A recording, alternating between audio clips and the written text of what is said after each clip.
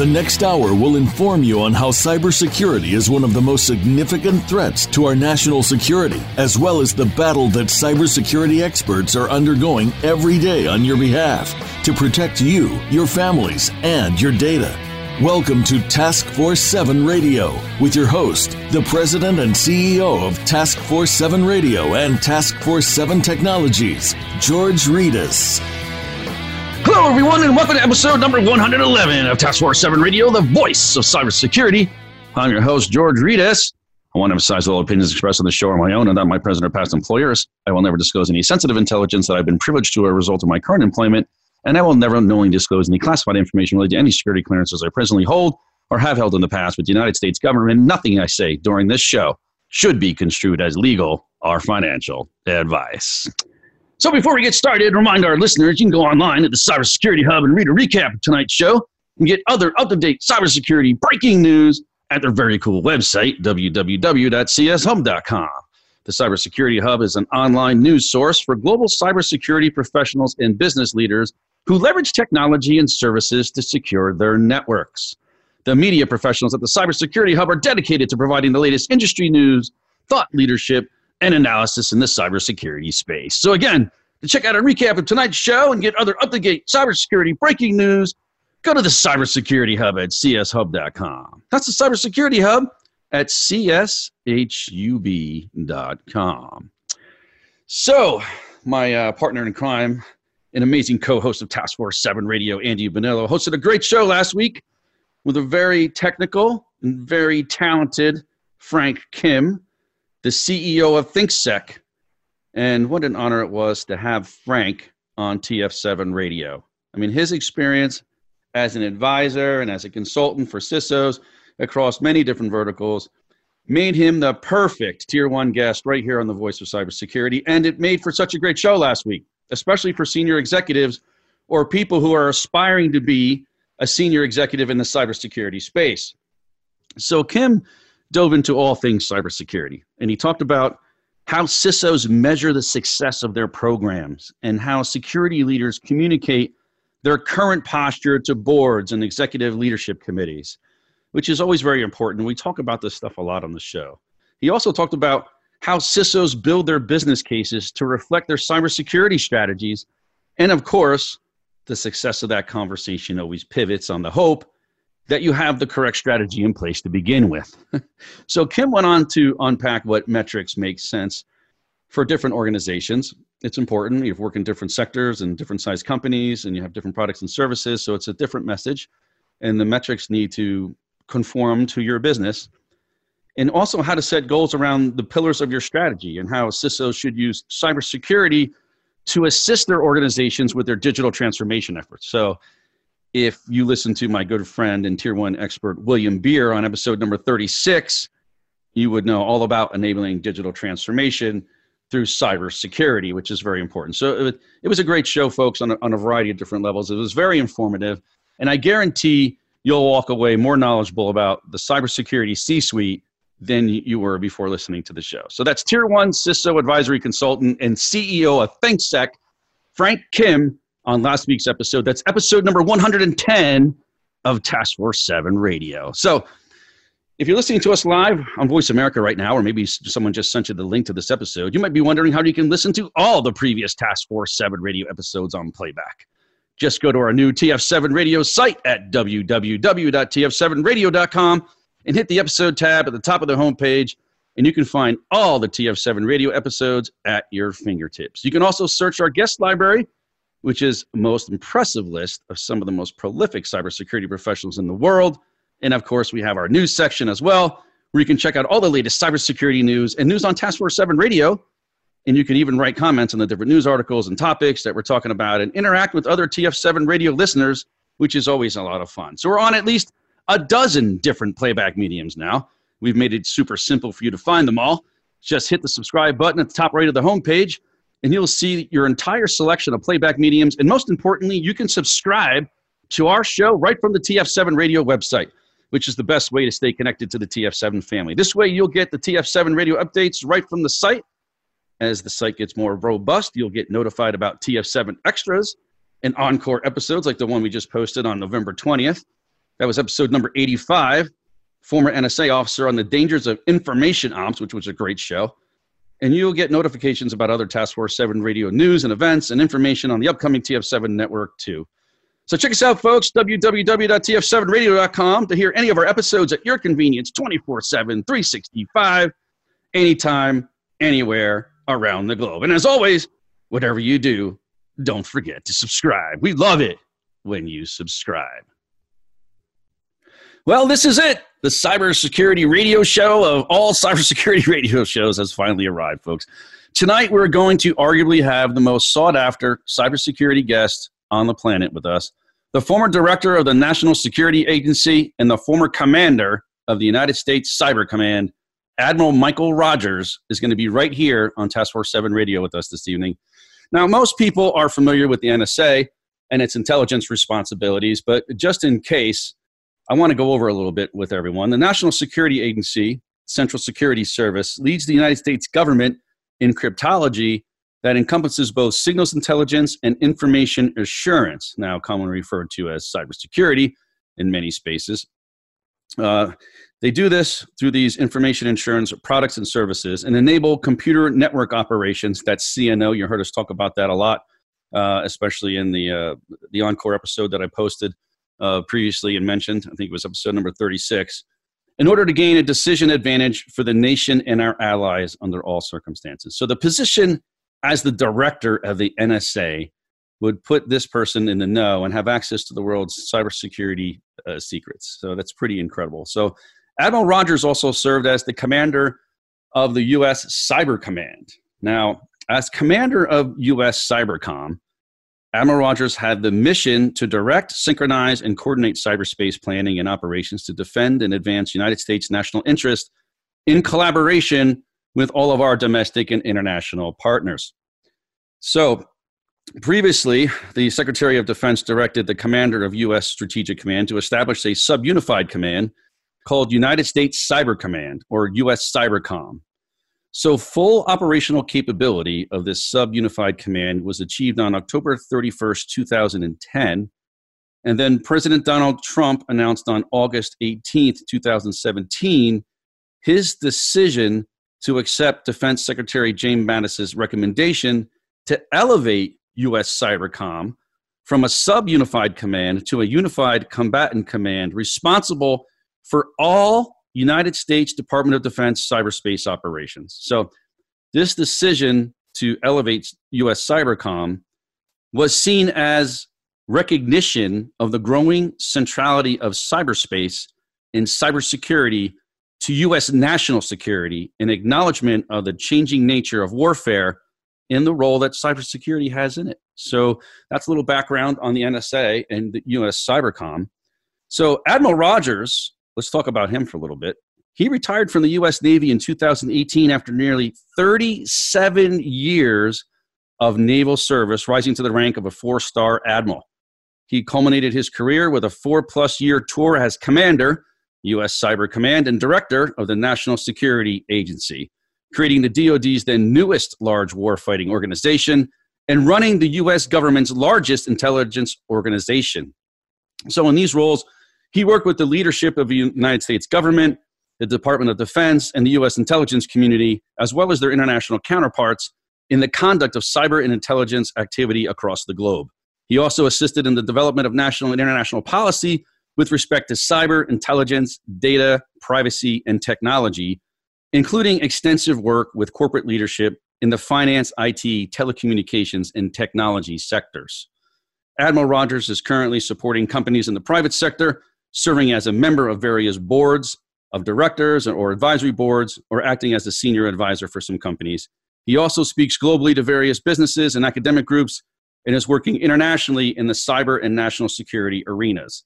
He is a senior fellow and adjunct professor with Northwestern University's Kellogg School of Management, Public-Private Initiative, and a member of the advisory boards of the Australian American Leadership Dialogue, NATO's Cooperative Cyber Defense Center of Excellence, and Auburn University's McCrary Institute for Cyber and Critical Infrastructure Security. He is also a member of the United States Naval Institute Board of Directors and works with the Joint Staff and National Defense University in the mentoring and professional development of DoD flag and general officers. So it is my distinct pleasure to welcome to the show the former head of the National Security Agency and the former head of the United States Cyber Command, Admiral Michael Rogers. Admiral, welcome to Task Force 7 Radio. Hey, thanks, George. Thanks, Andy. Hey, I'm really excited to have you here with us. I mean, we got a lot to talk about on the show, and we're going to talk about a variety of different topics for this episode. But in the first segment, I want to skip around a little bit and talk a little bit about Cyber Command and what you did in the government. And then in the second segment, we'll get to China.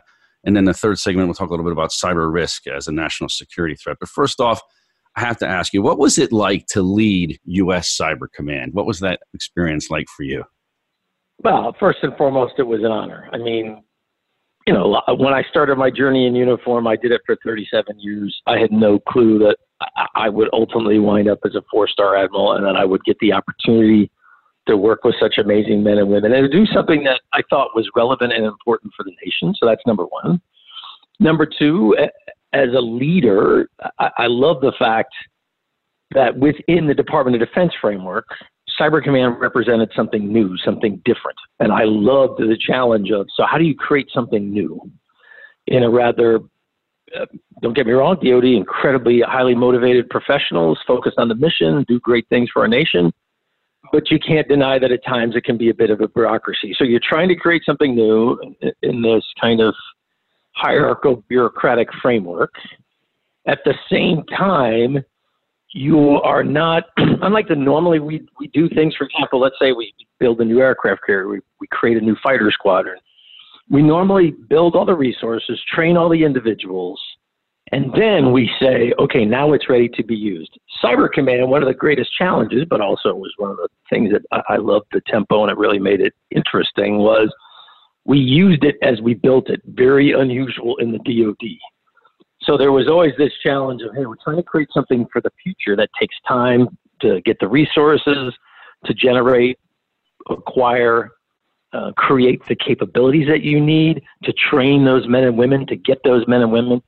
And at the same time, where you're doing all that, you're reminded, hey, we got a mission and we got to do it every day. So we can't wait. We can't do the normal approach to doing business. So it was kind of that challenge about creating and doing simultaneously. And with these great men and women, that's the part I really loved. It was a lot of fun. It was a lot of work. Well, thank you for your service. I love the challenge. Thank you for your service. Appreciate you. And tell us what you're doing now. What are you doing now since you left the government?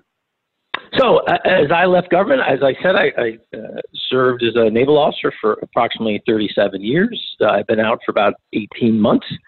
I decided first and foremost, priority number one when I departed was I got to get some sleep and spend some time with my wife. I just felt that I had, let the family go a little bit, and that's not fair to them. Once I completed those two very important things, don't underestimate the power of some good sleep. I had not known that for several years. It was great to be able to experience it again. The next thing for me was, hey, look, what do you think is going to create a framework? Think about this new world. And I came to several conclusions. Number one, I didn't want to work for just one entity. Nothing wrong with that. But for me, I thought I want more control over time, and time is the most important variable for me, not money. Number two, hey, you got to learn about the outside world. You lived in a bit of a cocoon for 37 years. As meaningful as that life was for me, is as relevant and as important as I thought it was for me. There's a lot of skills I have to learn, a lot of things I'm not smart about. So I thought build a structure, if you will, that gives you a measure of flexibility and give you some experience before you really start to make the big bets on, hey, this is what I want to do. I thought, hey, see if you can push yourself outside of the government and the Department of Defense kind of world that you came from. So when it's all said and done, I do a portfolio of things from teaching at Northwestern University to, speaking globally on cybersecurity, geopolitics, and leadership, to being on board of directors or advisory boards for companies, to working with a global advisory firm, global law firm, and trying to get a little bit smarter about money. Didn't know much about it. So I thought, hey, I'd like to get a little bit smarter about venture capital and just see what that's like. Because I love the idea of always learning in life. I just think that learning is a lifelong voyage, and you want to keep pushing yourself to learn new things. Wow. So what were the top concerns that you had when you left the government as they relate to cybersecurity and national security of the United States? So really two. The first was, I thought to myself, many of our potential adversaries are very focused on conflict in what we call the gray zone. This idea of attempting to gain advantage against the United States, but doing it in a way that doesn't trip an armed response from the United States. So gaining advantage, but trying to do it in a way that keeps a lid on things, so to speak. And you see that playing out in hybrid warfare, in the informational dynamic that you see going on, the use of cyber, the use of disinformation. Those are all techniques the Russians have gotten the most attention, but they're not the only ones doing it, that are designed to create advantage for them, but at the same time, not trigger a response, if you will, from us. And I just thought to myself, we've got to think about what it means to compete in this kind of environment, because it's not an environment that we traditionally in the United States, from a national security framework, that wasn't the framework that we generally used. It's different from the counterinsurgency kind of work we've been doing in the post 9/11 environment. It's traditional. It's different from the traditional past kind of great nation competition kinds of things. So that was number one. Number two was, I thought we had not fully thought through what are the national security implications in the 21st century with a digital economy. What are the national security challenges of technology? I thought we were still looking at this through a very narrow prism. And I didn't think, for example, we were accounting enough for the economic impacts of some of these technologies that I thought also were that economic activity was also going to have a huge impact on national security. And traditionally within the government, we often differentiate between this idea of national security, and we treat economics, if you will, or economic competition as something separate. My view is, in the world of the 21st century, the two are very intertwined. You can't do the one without thinking about the other. So you spent a great deal of time in the United States military and in the government, and then you've been out now for only 18 months. How has your time in the private sector changed your views after you came out of the government, if at all? And how has being not in the government but in the private sector influenced your opinions about things in any way? So first, I find the description that one is good and one is bad, one is fast and one is slow, is incredibly simplistic and inaccurate. My view is they are both, broadly, they're both cultures that have incredible strengths, but they also have challenges. That the sweet spot we need to be looking for is, how do we bring these two worlds together? Vice, saying one is good and one is bad, I have just not found that to be the case. The common thing I found is both worlds have some really great people. Both worlds are very focused on mission. Now, they tend to define mission a little differently sometimes, and the metrics of success that they use to assess their effectiveness in executing that mission are often different. But the fundamental concepts of hard work, the importance of people, I found that to be true in both of these worlds. So one of the things that we talk about a lot on this show is election security. And we talk about our election platforms and the security around them and the meddling that has been in the news quite often. And so I'd like to ask, what can we do about election meddling, and are we doing enough right now, in your opinion? So first, I think there's two dynamics we need to look at. The first is the protection of the traditional mechanisms through which we execute an election. That's voting databases. That's the actual machines and capabilities that we use. Right. That is very much a traditional. Traditional is probably a poor word choice, but that's very much a security challenge that I think we have the means as well as the understanding to do. The harder challenge, and the second part of security associated with elections to me, is how do we address this information dynamic, this attempts by external parties, although you see some internal parties starting to do this as well, but actors who are interested in using information as a vehicle to shape perception, to potentially impact the way people perceive things, that then potentially has an impact. And well, if you have X perception, that will generally drive you to vote in a certain particular way. That's the harder challenge, because you're trying to address this use of information by obscuring identity, and also by, quite frankly, false or misleading, inaccurate information. And you're trying, and that's all being done within a democratic society framework in which freedom of expression and the power of the First Amendment is so central to our very view of ourselves as a society. That's the hard one. And that's, I think the challenge there is going to be, there's going to be both a need for people to stop and think about what they're reading, what they're seeing, what they're hearing, and starting to ask themselves, hey, is this accurate? Just because I see it in one source, do I automatically accept it? What are some of the skills that we need to acquire to learn to be a little smarter, a little more proficient, if you will, in a world in which people are constantly throwing inaccurate information at us and often hiding their identities when they're doing it. So they want you to believe that it's person or organization X, when the reality is it's person Y from nation state Z. I mean, this is the nature of the world we're living in, and it's that second dynamic that I think is the much tougher one in our society.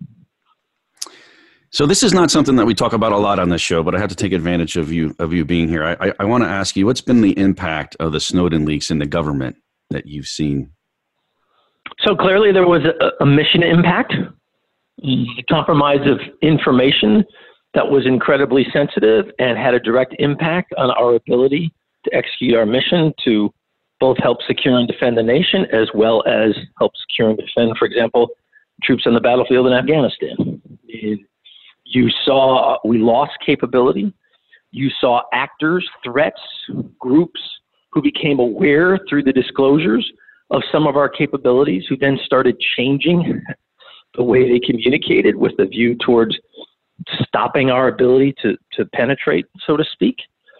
Secondly, I think then you also had a significant issue associated with trust. I thought there was so much inaccurate information and in some ways reporting on this topic. It just ended up sowing a lot of distrust that I thought wasn't accurate, wasn't justified. Now, I'm not trying to argue that the National Security Agency or the U.S. government is perfect. That's not my point. But one point I would always make is, even after all of this, there is no, despite the multiple independent reviews that were held, there was no violation of the legal framework of this nation. Now, you can disagree with that framework. You can say, hey, look, I don't like the fact that the law allows you to do this.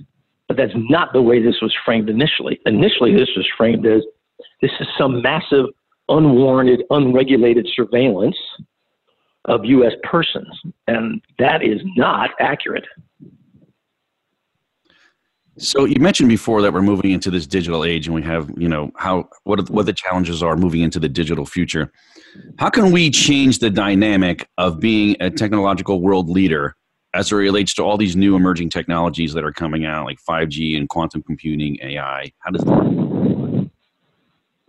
So one of the challenges, I think many people, I can't speak for all, in my experience, I find many people are somewhat intimidated by technology and will use the fact that it is or is framed as a technical issue as an excuse then to say, that's not my background. I don't do technology. I don't have particular experience in technology. And so from my experience, at times I watched some incredibly motivated and professional individuals kind of just say, that's not my thing. I'm not going to do it. I'm not comfortable in it. And my thought always was, look, focus less on the technology and the fact that at its heart, the core part of many of these issues is it's all about assessing risk. And my view is most leaders I've ever dealt with, whether it was in the government or in the private sector, they are very comfortable about discussions about risk. But if you try to have the same discussion within the framework of technology, oftentimes you get a very different result. Hey, I just don't understand technology. I don't use it all that much. I'm not comfortable with it. I'm not familiar with it. I thought one of the big things is, could we use a frame of reference here that people understand more readily? Not that there isn't a technical aspect of much of this. I'm not trying to pretend there isn't. But at times I've watched individuals I thought try to hide behind technology, or in some ways, to be honest, just blow smoke up other people, because I thought, come on, you're just trying to intimidate and frame this in a way that nobody's really going to question you. It's interesting that you say that. What in your experience, what do you think happens when you have a senior leader that speaks from a common lexicon of risk as opposed to a senior leader who speaks from a lexicon of technology, right? And comes in with a verbiage that is very technical to a board, let's say, for instance, that really is more familiar with risk than it is technology, like you just said. What do you think is, I just think what happens is you start to see some people tune out. It's kind of funny. I have never, and now I find, as I said, I've been out for about coming up on 18 months. I find myself now participating I'm a board member in several organizations. And one of the things that strikes me is I have never, ever heard a board individual or an organization as a whole say, I really have no experience. I've never been a chief financial officer. I've never really worked money. I'm just not really comfortable talking money. I have never heard a board say that. Everybody seems to be comfortable talking about money writ large, even if they have no direct experience. On the other hand, I hear boards all the time say, I have no direct experience in technology. I'm just not really comfortable talking about this. And I just think, oh, come on, we can't work like this in the 21st century, you guys. Right. No, I see it as a big problem too. And we often talk about what kind of skills chief information security officers need to speak to a board and to relate to a board and to communicate with them. And so we always have these big debates on what kind of, how we, if we should be using metrics, if we should use stories, and what those briefings should look like. And I think the common, consensus is that when you speak from a common lexicon of risk and you're able to rally the board and the executive committees around that risk conversation, you get to a place where you need to be and you'll be able to move the dial forward. Yeah, because I always thought at its heart, look, the role of a CIO or CISO, you have been given a specific mission area, in this case, IT or cybersecurity, and your job is within that specific mission area to mitigate risk to an acceptable level. That's what you're doing for your company.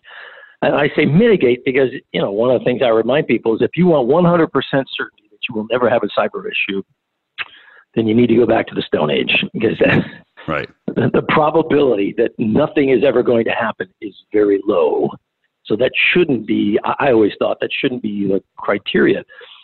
On the other hand, I also thought CIOs and CISOs, look, and I had to do this in former jobs, as I'm dealing with presidents and cabinet secretaries in Congress and both here in the United States and around the world.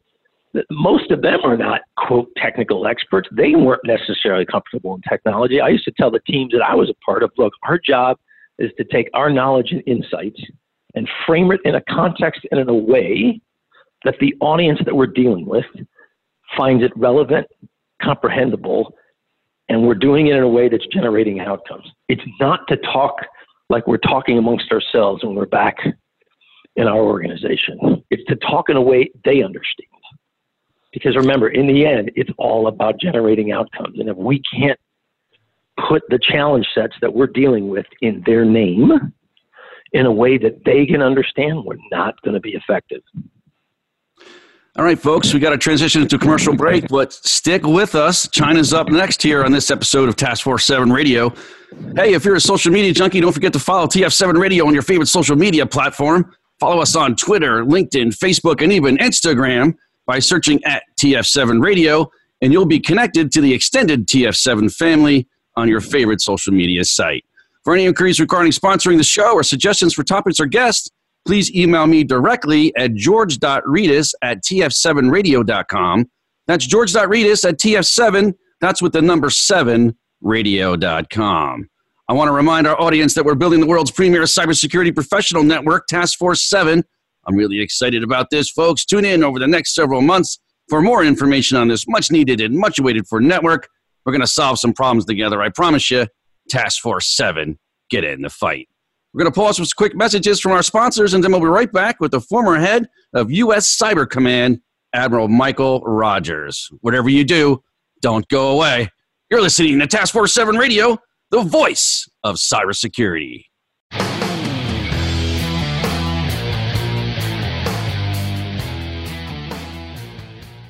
Become our friend on Facebook. Post your thoughts about our shows and network on our timeline. Visit facebook.com/Voice America.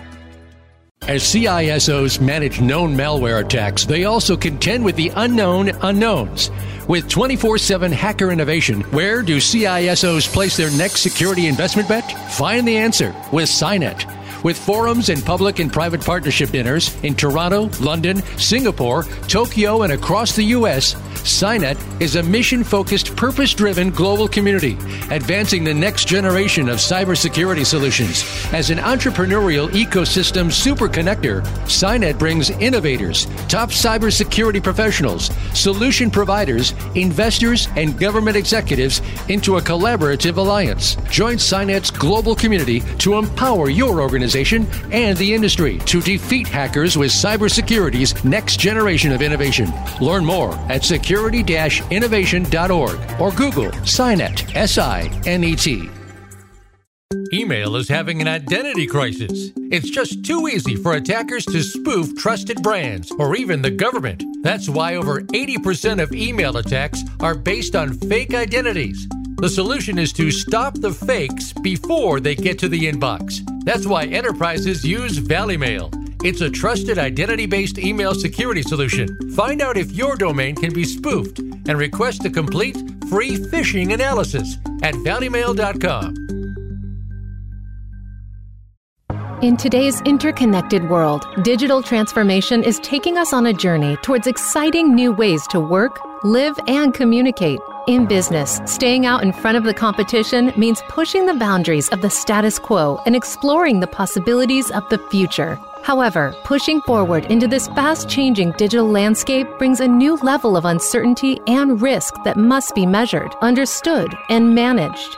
By delivering state-of-the-art cyber risk analytics, X Analytics is setting the standard to bring business clarity to the complex cyber threats organizations face each and every day. When it comes to understanding your financial exposure to cyber risk, trust what the global cyber insurance industry and Fortune 500 companies trust. Trust X Analytics to guide you through the uncertainty into cyber risk clarity. For more information about X Analytics, visit our website today at x-analytics.com. That's x-analytics.com. X Analytics, setting the standard in the enterprise cyber risk management. Have you friended us on Facebook yet? Why not? Just go to facebook.com/Voice America or search for the keywords Voice America. Once you are part of our Facebook network, you'll receive daily messages about what's happening with our shows, this week's featured guests, and new happenings at the Voice America Talk Radio Network. And you can add your voice to the always active discussions on our timeline. Just go to facebook.com/Voice America or search for Voice America.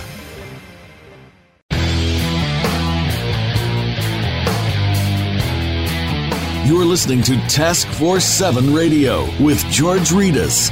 If you'd like to find out more about our program, please visit the website at taskforce7radio.com. Again, that's taskforce7 with the number 7 radio.com. Now, back to this week's show. Here again is your host, George Ritas. Welcome back to Task Force 7 Radio, the voice of cybersecurity. We're back with our special guest, the former head of U.S. Cyber Command, Admiral Michael Rogers. So, Admiral, in our second segment today, I want to focus on what some people consider to be the biggest threat to the national security of the United States, and that is China. Now, I don't feel like it gets enough attention. I really don't. I feel that many people here in the United States don't really know that China has engaged in a very focused and disciplined long-term strategy to supplant the United States as the world's sole superpower. And they have seemingly have dedicated themselves to do everything in their power to ensure that this happens, including stealing our IP, which we talk about all the time on this show.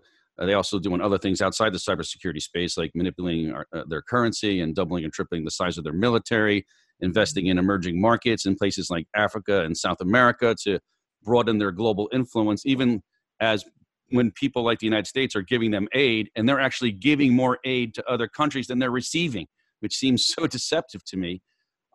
Just recently, I was just reading, I think it was out in June, Forbes magazine put out, and it seems like in a blink of an eye, while no one was looking, the Chinese now have 119 companies in the global Fortune 500, and that's right at par with the United States, who has about 121 companies in the global Fortune 500. So their cyber offensive and defensive efforts are a major pillar of their overall strategy. How do we educate the public on this threat, and what do we need to do differently? So first, I'd argue you need to step back and kind of look at China in terms of how is it a little different than some of the challenges that we've dealt with before, and how is it similar in some ways? And so how are some of the strategies we've used in the past could be effective versus how are some of the strategies we've used in the past not going to be effective, I think. So the first is, what makes China so challenging broadly, not in terms of how they do the things they're doing, but the last time we had a near competitor who we viewed as a potential adversary, really in terms of a nation state, the Soviet Union, they were largely a political, diplomatic, and a military challenge. They were never an economic challenge. They were never going to surpass the United States economically.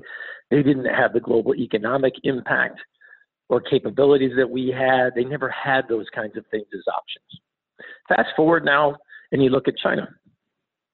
China also represents a significant diplomatic, political, and military challenge. But what makes it so different is it combines all of that with this significant economic capability. That's what makes it so different from some of the challenges we've dealt with before. We have not had a near peer economically who was also such a competitor or potential adversary. And I say potential because, look, I don't want anybody to assume that China has to be in it, even though I disagree with what they're doing, even though I have significant qualms about the way they're doing it. I would prefer not to automatically default to, well, they have to be an enemy. That takes us down a road I'm not sure that is in our nation's best interest. Don't get me wrong, we want to compete with them, and we want to stand up for those values that we believe represent our society and the broader society of the societies of the world around us. So we want to stand up for what we believe in, but I don't want to automatically default to China as an enemy. That also goes to the idea, you hear some people talking about, well, are we re-entering another Cold War scenario? Is the relationship between the United States and China going to be somewhat similar to the relationship between the United States and the Soviets during the Cold War? Are we entering a new Cold War? I would say that's not a good analogy. Rather, I would say we are now competing against a nation state who has a range of capabilities that we have not had to deal with before.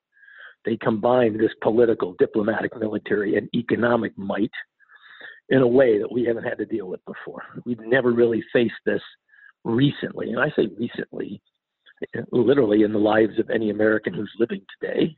We've never had a potential adversary who had such a full range of capabilities. So I would argue, going back to the Cold War, arguing that the answer is a containment strategy, if you will, that is from my opinion, it's a very flawed methodology. It's got low probability of success.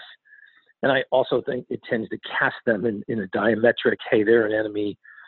And I just don't think that's the way to go about doing it. Rather, I think we need to step back and ask ourselves, so what is it what powers this strategy? What are the Chinese trying to achieve? And I would argue broadly that they've come to the conclusion that what gave the West its advantage over the last century or so, certainly since the post-World War II arena, is that it was the ways that powered this economic growth that gave the West this military advantage, that then between the economic and the military piece translated into this significant diplomatic and political power that the Chinese view as, in the 21st century, in order for us, China, to regain what they believe is their rightful position in the world, we need to develop the key technologies of the 21st century economies. Secondly, Another thing they look back on it is, hey, the West not only developed the technology, but then they got the global standards organizations to adopt that technology and then use it as the standard for the rest of the world. The second component when China looks at the technology piece is not only do they want to develop the technology in the digital age, they want to get the global standard bodies to adopt their technology as the standard for the world. And then lastly, and it goes to your point about the big companies, I think the other thing that China looked at is not only did the West develop this technology and then get it adopted by the global standard bodies as, if you will, the building block for the entire world, the West then developed these companies that took that technology, monetized it, and generated huge economic advantage for the United States and for other nations. And I think China looks at that and says, that's what we're going to do. We're going to develop the technologies of the 21st century. So think about quantum, think about AI, think about 5G, think about biotech and nanotech. We, China, are going to develop those key technologies. We are going to get the global bodies to approve our technological standards. That gives us a competitive advantage around the world. And then we're going to develop Chinese companies that can outcompete against the Western models of the past. That broad strategy, then you see it play out in ways like, so to gain that technology, we, China, we will use traditional espionage to steal it. We'll use cyber as a vehicle to steal it in the form of intellectual property. We will develop a strategy that ties together our companies, our educational system, our national laboratories.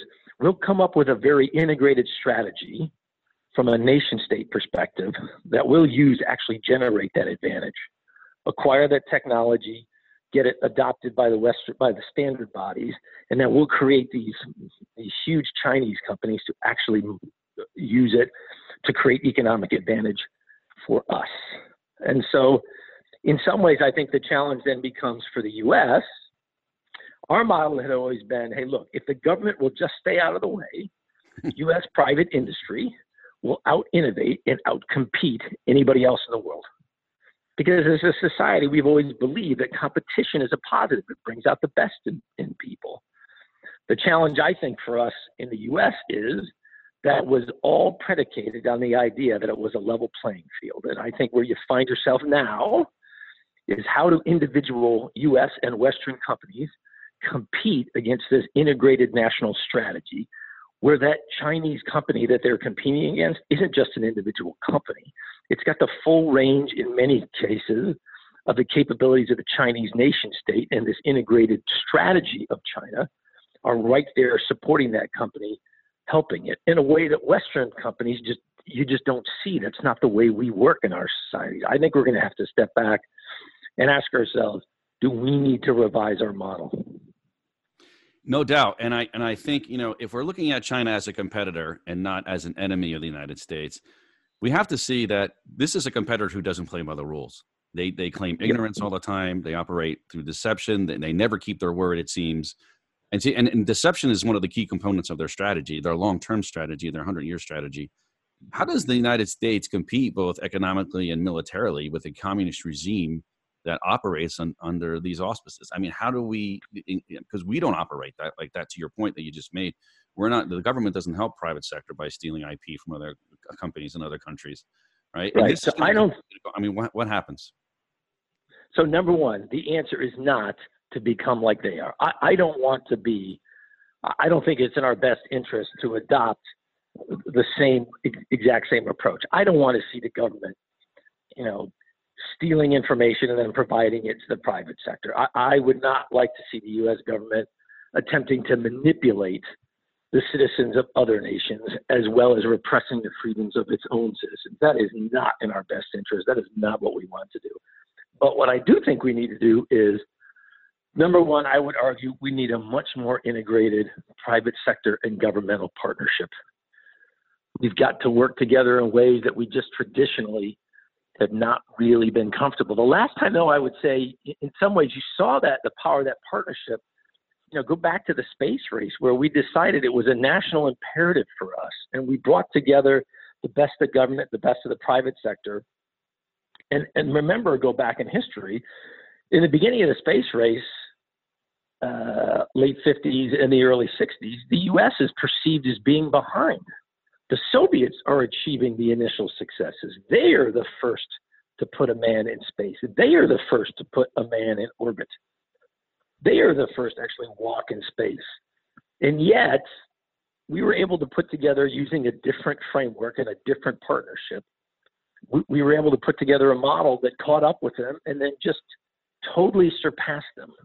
And that in turn had some amazing economic advantages to it. Now, I'm not arguing that the answer is, well, you turn everything in our economy into a space-like effort from the 1960s. Rather, I would argue, first we need to do assessment of what do we think are the key technologies, what do we think are the key areas that are going to be central to a nation's ability to compete economically in the digital economy of the 21st century.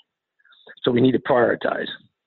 In those areas, I think, because that's what the Chinese have done, in those areas that we assess are going to be critical to gaining advantage, that are really going to be the core technologies of the digital age, we need to step back and ask ourselves, so how can we come up with a different government and private partnership where we take advantage of the power of the government? Look, only the government in our structure can create tax advantages to incentivize investment.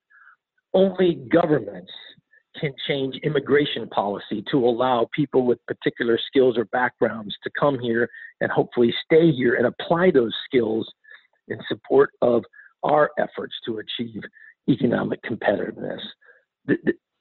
Only the government can create policies that incentivize companies in some ways, for example, benefits for investments they make in their human capital, etc.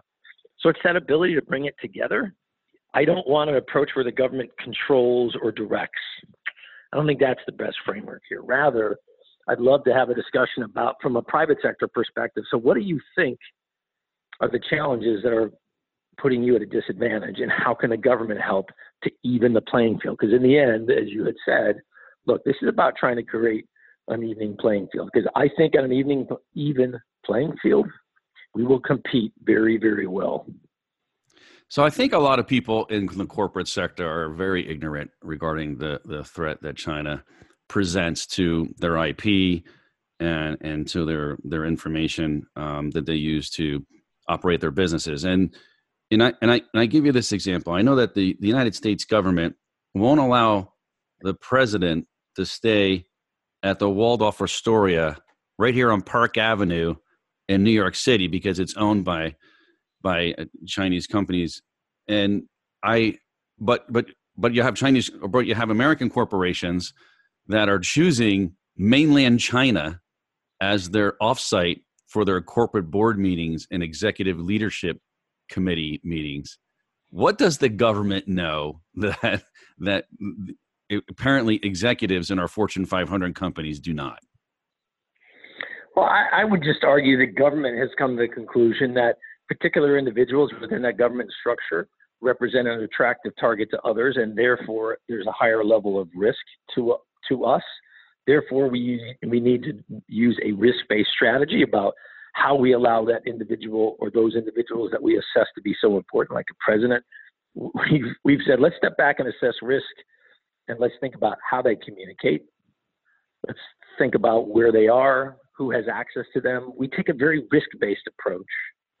And that's just not the same in the corporate world. Now, I'm not arguing it has to be exactly the same, but it goes back to the discussion that we had in the first segment, where I think in the private sector, we need to think about risk much more broadly. If you just look at the strategy that China is using, from theft of intellectual property, co-opting the Chinese diaspora, when U.S. business individuals are in China, monitoring them, theft of information when in some individuals when you're in China, attempting to use Chinese student populations around the world.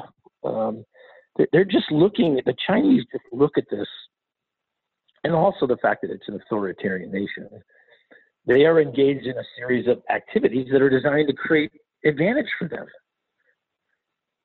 It's not that they are inherently evil. Now, don't get me wrong, I disagree on many levels with many of the things they're doing. You look at that against the things they're doing against Uyghurs, the way they suppress their own citizens, these indoctrination and retraining camps that are really just nice euphemisms for imprisoning, beating, torturing, subjecting their own citizens to ideological indoctrination within a framework of threats, violence, and intimidation. You look at what's going on in Hong Kong. There's many things where I would say, look, as a society, you as a government are engaged in activities that are abhorrent to a values-based democratic framework. There's just no other way to frame it. So over the last few years, we've heard a lot of, agreements with China in the news that they are going to stop hacking us. And I saw some article recently that, the Chinese attacks on cyber attacks on the United States have plummeted because of these recent, agreements. But according to an International Business Times Magazine article that I read dated November 2nd, it's just this month, just a few weeks ago, a Chinese hacking group is reportedly utilizing malware to steal SMS messages from high-ranking government and military officials. And on this report out by FireEye, most people who listen to the show know who FireEye is a large cybersecurity company. They revealed in their latest intelligence report that the new malware is called MessageTap. And basically, it's been used by a China-linked hacking group, APT41, to track and save SMS traffic from particular phone numbers. And FireEye described this China-linked hacking group, the APT41, as a cybercrime and dual espionage team known to execute cyber attacks allegedly on behalf of the the Chinese government since 2012, specifically on the United States government as other targets. And I think you just mentioned, there's other high-profile targets out there, especially in the government, that they're looking at all the time. Now, this would seem like it doesn't really jive with all the abiding by all the recent agreements and the pinky swears that they've given the United States to stop launching these cyber attacks against us. So how should the United States respond to revelations like this? I mean, what do we do? Where do we eventually draw the line? So first, let's be fair. The use of cyber as a tool by nation states to generate insights as to what other nations are doing is not unique to China. So the first comment I would make is we need to differentiate between activity we see directed against legitimate national security targets like the military, like government. And I think we need to not only be aware of that, but what the area that I would argue is of greater concern is this focus within the Chinese on cyber and other ways as a tool to penetrate the private sector with a view, whether that be industries, whether that be academic institutions, using cyber espionage and other things as a tool to outright steal. That is a very different thing than the traditional tools of espionage that many nations around the world use. And let's be honest, the United States does that. We never have said to the Chinese, you cannot use cyber as a tool to generate insights in a traditional espionage framework. Rather, what we've tried to say to them is the use of cyber as a tool by the nation state to extract private information from the U.S. and then to share that with your private sector, that is totally unacceptable to us. Put another way, in my previous life, I would be the first to admit we were very interested in advanced aircraft technology, for example, because we wanted to understand how might other nations, to include the Chinese, use advanced aviation capabilities in military aircraft against us, the U.S., or our friends and allies. On the other hand, what the difference was, we would never then take that information that we gained from China and go to the Boeings of the world or other aviation companies and say, here's what your competition is going to look like in 5 years. This is what you have to compete against. This is the technology that you can use. We don't do that in our structure. We say, hey, that's the role of the private sector. Government is not here to generate the advantage for the private sector by using the tools of the nation state, espionage, cyber, and other things to do that. That's not what we do. And that was always our challenge with the Chinese. Stop this integrated national strategy where you're using the capabilities of the nation state, the People's Liberations Army, the Ministry of State Security. You're using their capabilities to steal this intellectual property, to literally, put at risk U.S. economic advantage, and then you're giving it to your private sector. You're giving it to those large Chinese companies, those 119 that you cited. Many of them receive data directly from the Chinese government in a way that just does not happen in the U.S. or the West as a whole. It's interesting. You mentioned that the United States never said that we would do the same. We wouldn't do the same thing. We just don't give the information to our companies. But is it helpful that FireEye just keeps catching China, with their hands in the cookie jar all the time? Does it help the United States in any kind of diplomatic talks, or it really is irrelevant that they keep getting caught? No, I wouldn't say it's irrelevant. First of all, the first step in dealing with the problem is recognizing it. Number two, the next step is, so give me the data, give me the information that proves my case, that proves the premise, not me, Mike Rogers, but broadly the position of the United States. So the insights generated by the intelligence structure, the law enforcement structure, cybersecurity firms in the private sector, those are all positive things and highlighting to the broader world, so it doesn't just come across as, well, it's just the U.S. government complaining. That's just the way the Americans are. No, it's not just the government. You're seeing this from multiple independent sources who all verify the same types of activity. That's important in trying to send a message to the rest of the world that there's a problem here we got to deal with. Also, I think there's a positive in sending to China, hey, we are aware of what you're doing. We are going to highlight this, and we're going to contest it. We're not going to pretend it's not happening. We're not going to just don't say anything about it. That's not going to be the approach we take. I never liked that. I thought being passive here is not in our best interest. We need to be very public about the kinds of behaviors we're seeing. We need to contest it, and we need to stand up for what we believe is right. And don't ever forget, it's our values that make that at its heart, our single greatest advantage. It isn't our military. It's not our economy, as important as those things are. It's the values of our society and the way we do things and the beliefs that we hold and the way we treat people, both our own citizens and others around the world. That, I just think that's so important to what we're doing going forward. Holding to those beliefs in the value system that we have in the United States here that you just mentioned, how does the United States work with China as China grows and matures as a country, and at the same time ensure that they can't someday overpower us and threaten our freedoms because of the advances that they've enjoyed during this time period? So I think what we want to try to do is highlight to them, look, we've got a series of norms of behavior and a rule-based structure that has been in place globally, broadly, for the last, 75 years since the post-World War II era. That structure has created tremendous economic growth. It has created great economic opportunity for individuals around the world. It's not perfect, but it's pretty damn powerful. China, number one, it's in your best interest to adhere to that framework. Number two, China, we expect you to adhere to that framework. Number three, China, when you fail to adhere to that framework, when you flout international law, when you disregard these behaviors, you will be held accountable. And it's hard. That's really what you can certainly disagree with strategy, but that's really the trade issue that's going on at the moment. This idea that, hey, look, you're playing you have created an uneven playing field where you are disregarding, bypassing much of that structure that's been put in place to create economic advantage for all, not just one, or not just the strong, but was designed to try to provide benefit broadly for all. You flouted it, you disregarded it, and at times you refuse to acknowledge it and obey it, and that's not acceptable to us. We want a fair playing field. We just want the opportunity to compete and to compete fairly. We have opened our markets to you. We expect you to open your markets to us.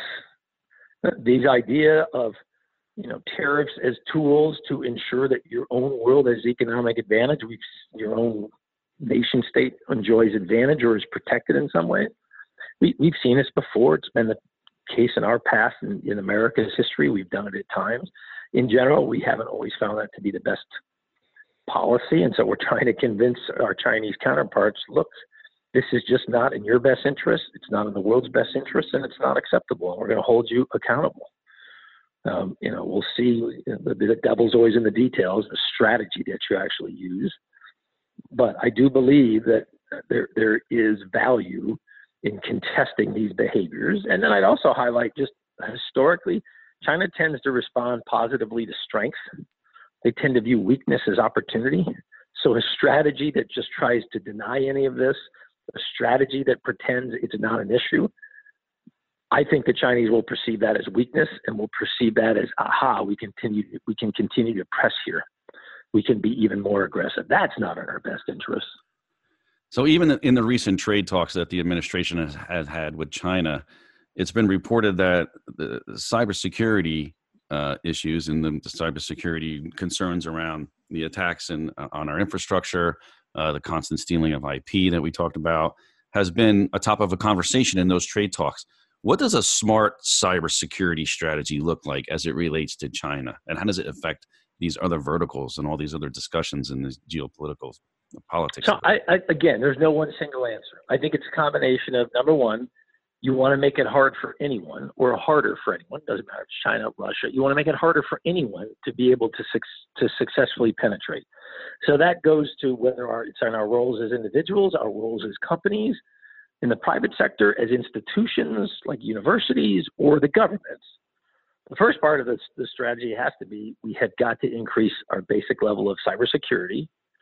And that's not just technology. The hardest part about cybersecurity is not technology. He's a guy who did this in the government and was responsible, working with others to try to secure the cybersecurity of the Department of Defense, the largest department in the executive branch, with millions of users operating in environments all over the world, some fixed, some mobile, some in large places, some in very small, out of the way, incredibly isolated locations. The ability for us to operate and ensure the security of our information, not an easy challenge. But on the other hand, the first component of the strategy has to be, we got to make it harder. The last point I wanted to make, and I apologize, I drifted a little bit there for a minute, was the hardest part isn't technology. I used to tell my bosses, from the nation's leaders on down, was the hardest part in all of this is changing behavior and culture. It's not changing technology. Because in the end, you have the greatest technology and the best cyber strategy in the world. But if you've got a poorly informed user community, if you've got a user community that sees no correlation between the actions they make and the ability of the organization to defend itself in cyber, if you can't make that connection, if you can't teach, train, educate that workforce to understand that the things they do individually are a massive component of our ability to actually defend ourselves from a cyber perspective, you'll never get anywhere. But it's the hardest part of all.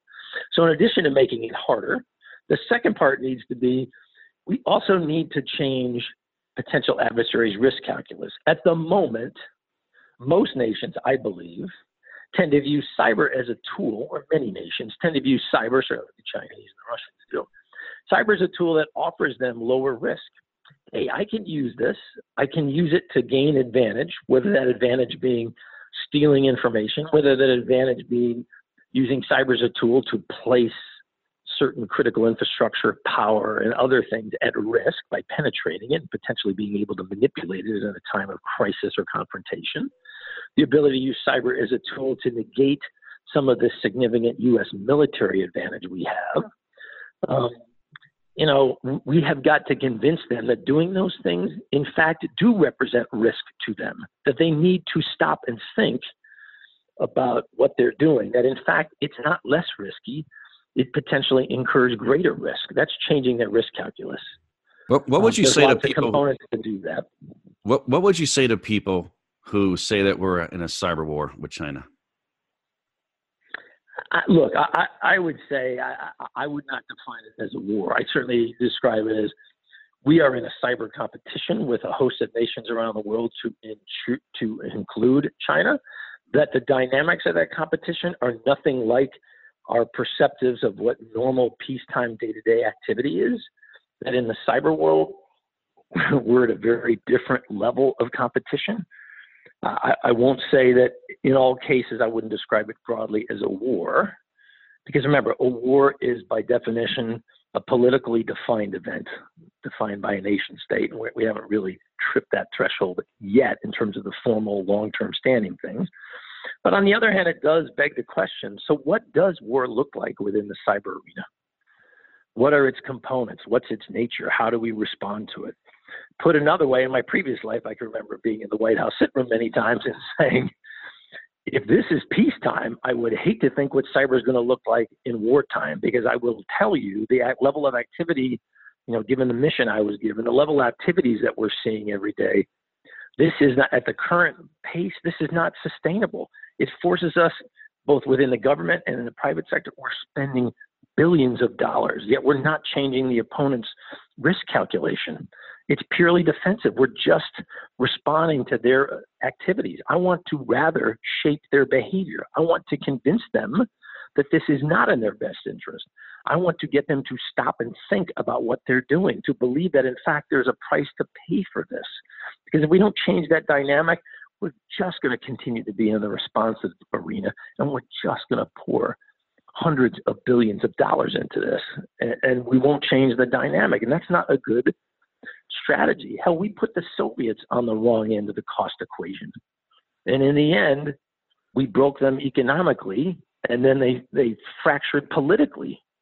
I don't want any of that. That's not the side of the equation we want to be on. But if we don't change this dynamic, if we're not careful, that's where we're going to wind up. So we're running a little bit long, but I can't help myself. I got to ask you one more question before we go to a break. I want to ask you about Huawei and how the use of this technology by our allies, that sort of, and they have a different stance on Huawei as that the United States does. How does that impact the Five Eye relationship in your view?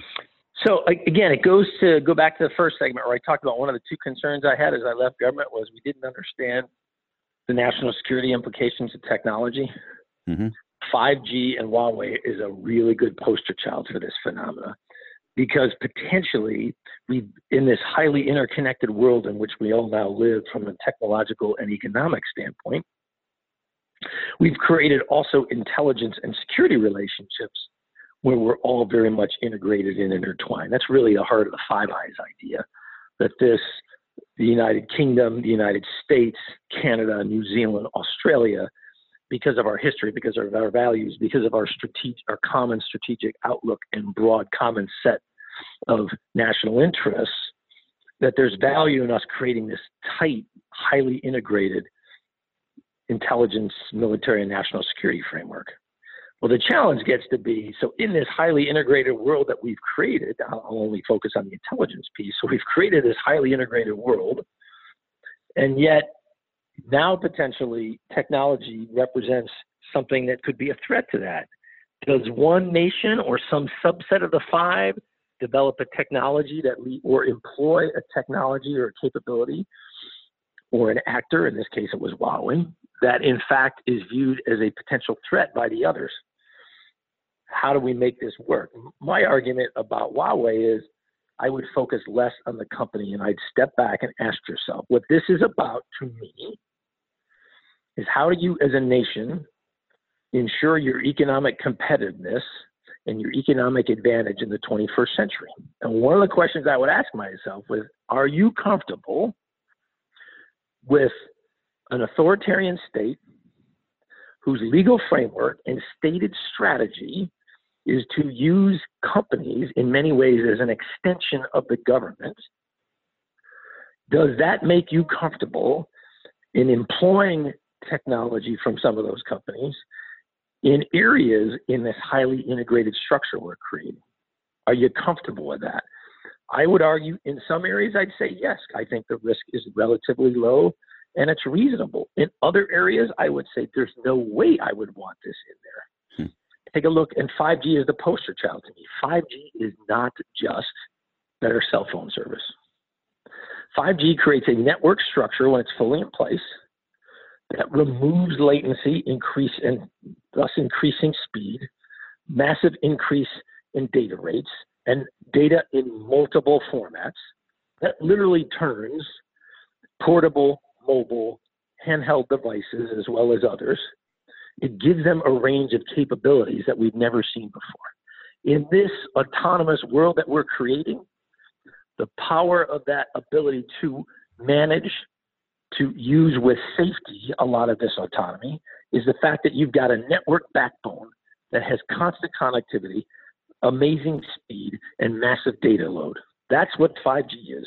5G is going to be the building block for a whole host of other technologies besides just the ability to make better quality phone calls. That means that 5G becomes a fundamental building block for a nation's ability to compete economically and to ensure its own security in the digital age. Therefore, I would say we should step back and have a conversation. In key technologies like 5G, how comfortable are we with having components from companies who come from an authoritarian state whose legal regime, in this case China, says, hey, guess what?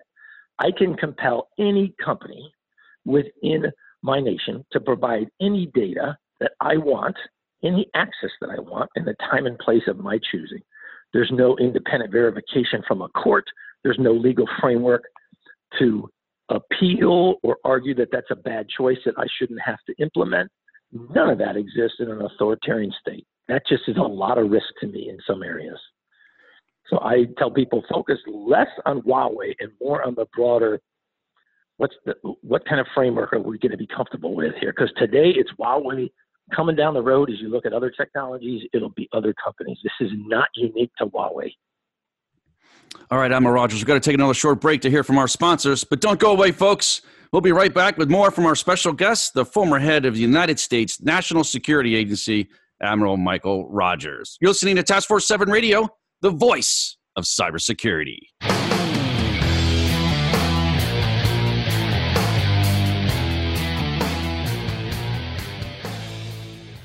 Become our friend on Facebook. Post your thoughts about our shows and network on our timeline. Visit facebook.com/Voice America. As CISOs manage known malware attacks, they also contend with the unknown unknowns. With 24/7 hacker innovation, where do CISOs place their next security investment bet? Find the answer with SINET.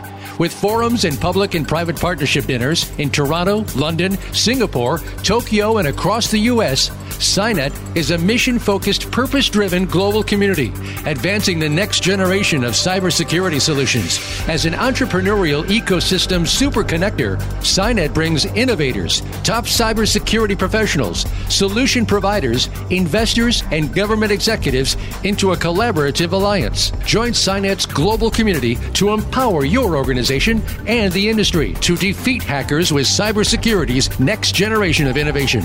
Learn more at security-innovation.org or Google SINET, S-I-N-E-T. Email is having an identity crisis. It's just too easy for attackers to spoof trusted brands or even the government. That's why over 80% of email attacks are based on fake identities. The solution is to stop the fakes before they get to the inbox. That's why enterprises use ValleyMail. It's a trusted identity-based email security solution. Find out if your domain can be spoofed and request a complete free phishing analysis at valleymail.com. In today's interconnected world, digital transformation is taking us on a journey towards exciting new ways to work, live, and communicate. In business, staying out in front of the competition means pushing the boundaries of the status quo and exploring the possibilities of the future. However, pushing forward into this fast-changing digital landscape brings a new level of uncertainty and risk that must be measured, understood, and managed. By delivering state-of-the-art cyber risk analytics, X Analytics is setting the standard to bring business clarity to the complex cyber threats organizations face each and every day. When it comes to understanding your financial exposure to cyber risk, trust what the global cyber insurance industry and Fortune 500 companies trust. Trust X Analytics to guide you through the uncertainty into cyber risk clarity. For more information about X Analytics, visit our website today at x-analytics.com. That's x-analytics.com. X Analytics, setting the standard in the enterprise cyber risk management. Have you friended us on Facebook yet? Why not? Just go to facebook.com/Voice America or search for the keywords Voice America. Once you are part of our Facebook network, you'll receive daily messages about what's happening with our shows, this week's featured guests, and new happenings at the Voice America Talk Radio Network. And you can add your voice to the always active discussions on our timeline. Just go to facebook.com/Voice America or search for Voice America.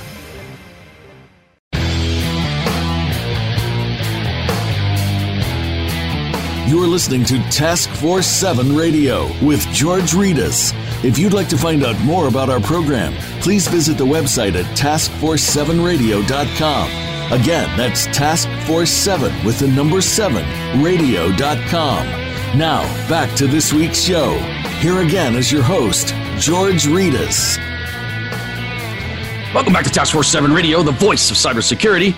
We're back with our special guest, former head of the United States Cyber Command, Admiral Michael Rogers. So, Admiral, I'd like to talk to you about a few different things in this segment about cyber risk. And first, I'd like to ask you, what criteria would you use to evaluate the cyber risk to our telecommunications infrastructure? A pretty broad question.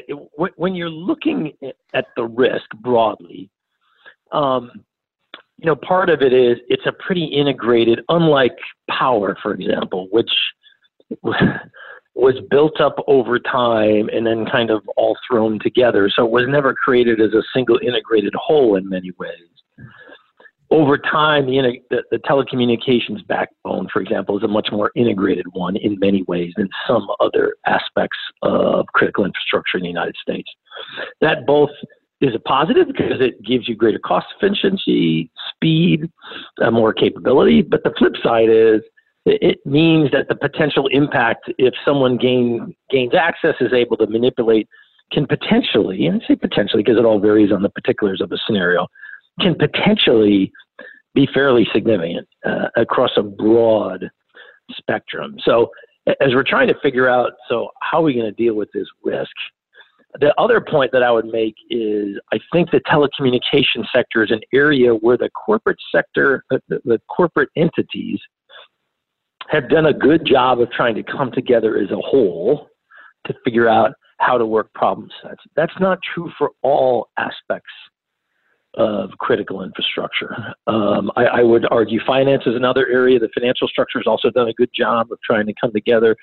On the other hand, you look at areas like healthcare, and I look at healthcare and I go, wow, we are way behind the power curve in this segment. It's not integrated. There's little broad, not that people aren't trying, but we've got this massive concentration of personally identifiable information, as well as we're putting more and more remotely connected devices.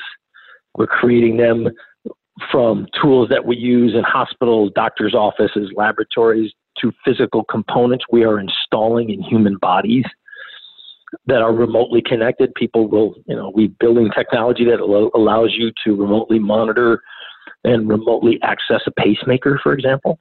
Now, we do that because we think it provides great benefit. But the flip side is that benefit can be employed against us. So the risk equation is it differs by sector. We're here. It's interesting that we're talking about sectors and, and in some way how they compare in their defense and security posture. And I think, to some degree, even the term defense and death has been challenged recently in terms of, successful cybersecurity models. But how about energy and that sector, specifically our electrical grids? There's so much conversation out there about the vulnerability of our electrical grids and how simple attacks could take out power to massive amounts of people, millions of people.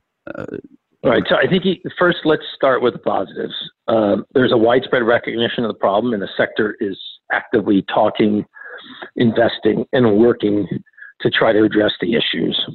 Secondly, because it wasn't built, as I said, as an integrated whole, while I think you could certainly have regional and area impact, it becomes much more difficult to have nationwide impact. That's a positive. The downside is, so those are the positives to me broadly, not the only ones, but they're the first ones that come to mind. The challenges to me are you've got in some areas, you've got very antiquated structures. Cybersecurity was never a key component of their design or implementation. It gets to be really challenging at times trying to deal with some of this old infrastructure from hardware to software. Secondly, and I would say it's not just for electricity, but energy writ large.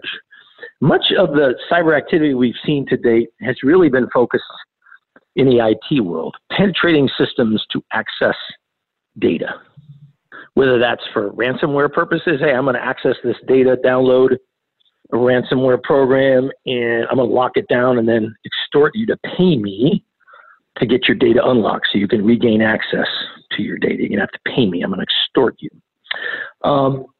What I think you've seen it in some cases already. There have been a couple cases in Europe, for example, but you're going to see more of is the same kind of idea shifting into the world of OT.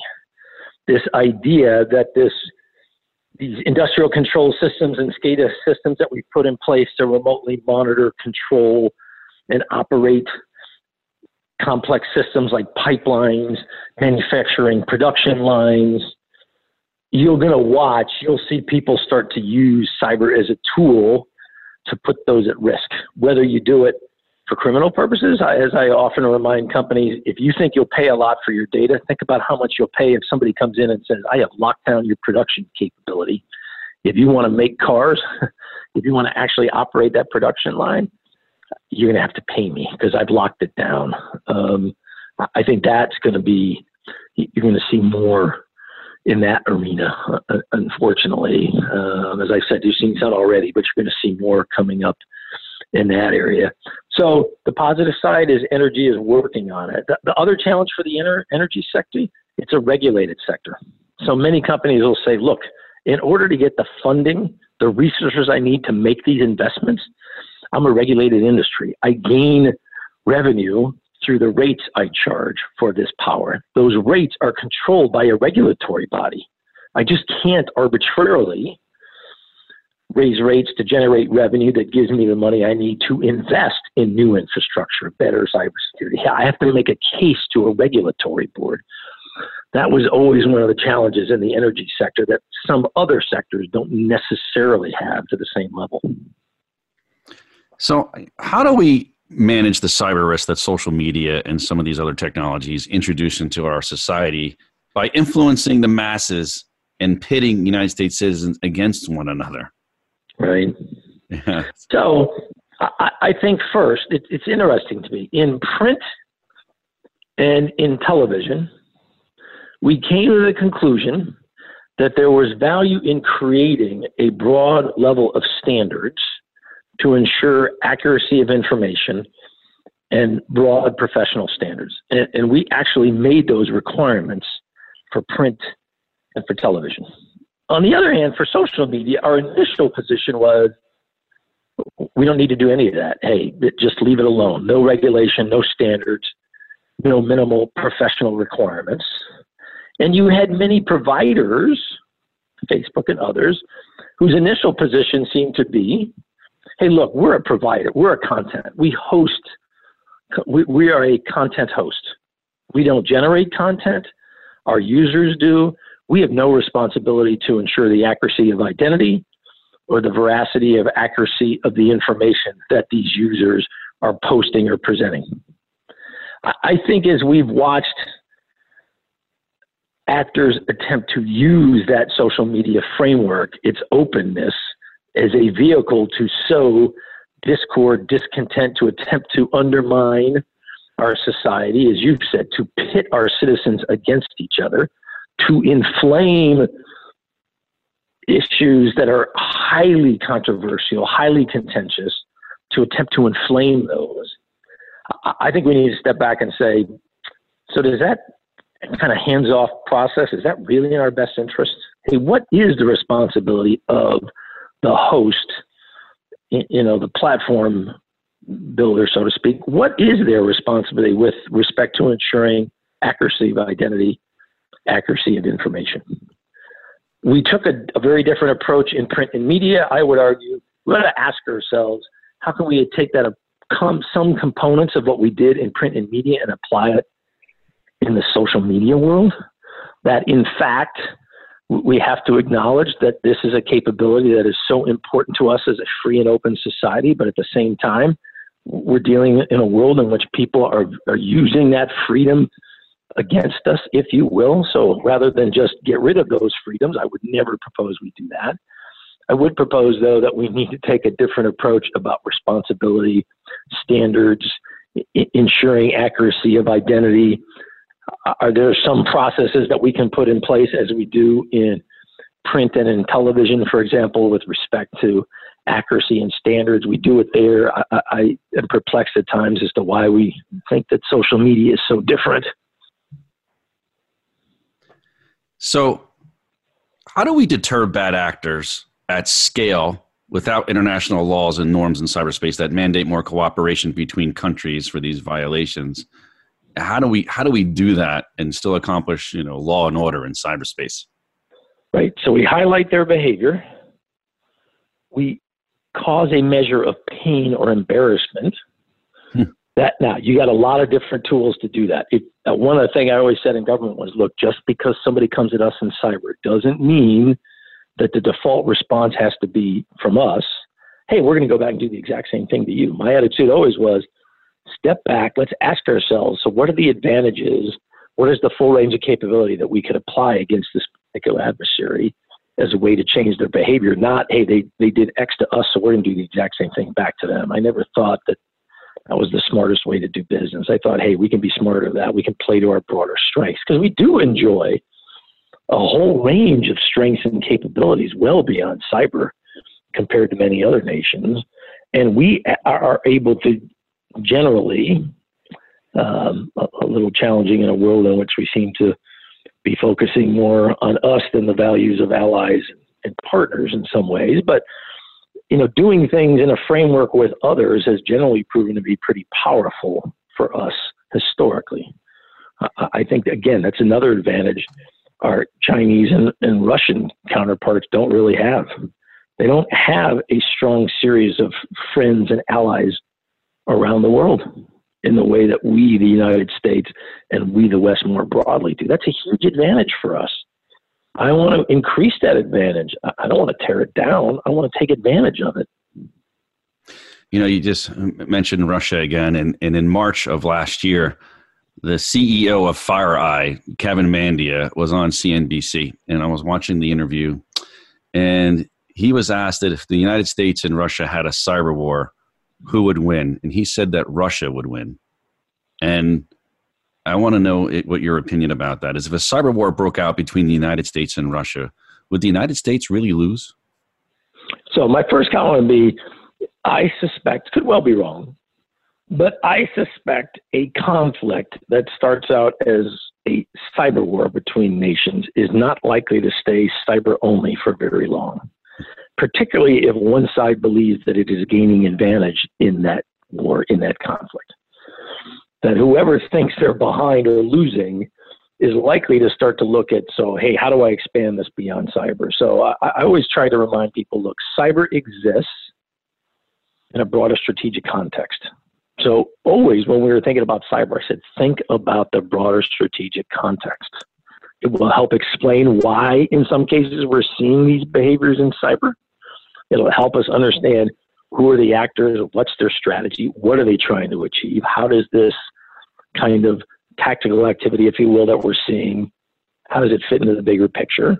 So I always tried to remind the teams I was a part of, you got to think about cyber more broadly. So this idea of, hey, if we had a cyber only, I think, I doubt that this would say cyber only for very long, particularly if one of the two parties felt that they were at a disadvantage. I think their inclination would be, well, I'll bring some other capabilities online. So I just don't think it's the most accurate characterization of how a conflict is likely to work out. And now, don't take from that I don't think or acknowledge that cyber is going to be a key part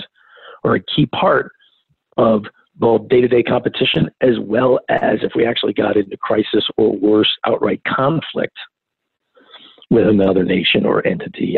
Cyber's in all of those range, in that full range we just went through. Cyber is going to be a key component. But I always encourage people, please don't view cyber in isolation. Admiral Rogers, thanks so much for taking the time to speak with us this evening. I know you're really busy. I can't thank you enough for spending some time with us and talking to us about these issues. I really appreciate it. I hope to have you back. Well, hey, thanks for the opportunity. But to your listeners, I mean, these are tough challenges. There's no easy answer. There's no easy answers.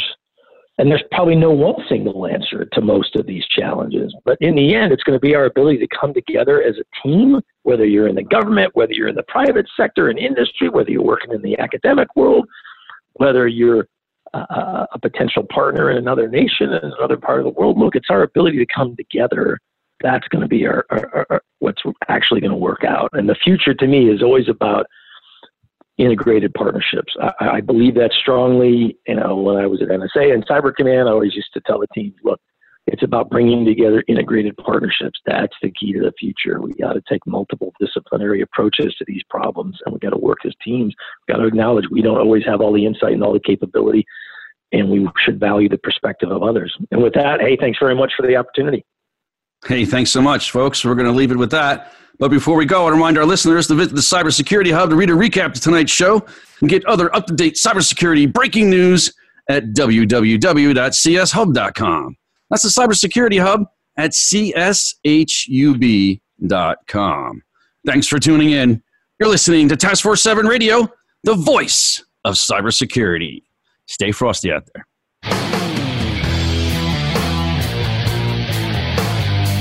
Thank you for tuning in this week to Task Force 7 Radio. To learn more about Task Force 7 Radio, please visit our website at taskforce7radio.com. Be sure to join your host, George Reedus, again next Monday at 8 p.m. Eastern Time, 5 p.m. Pacific Time on the Voice America Business Channel.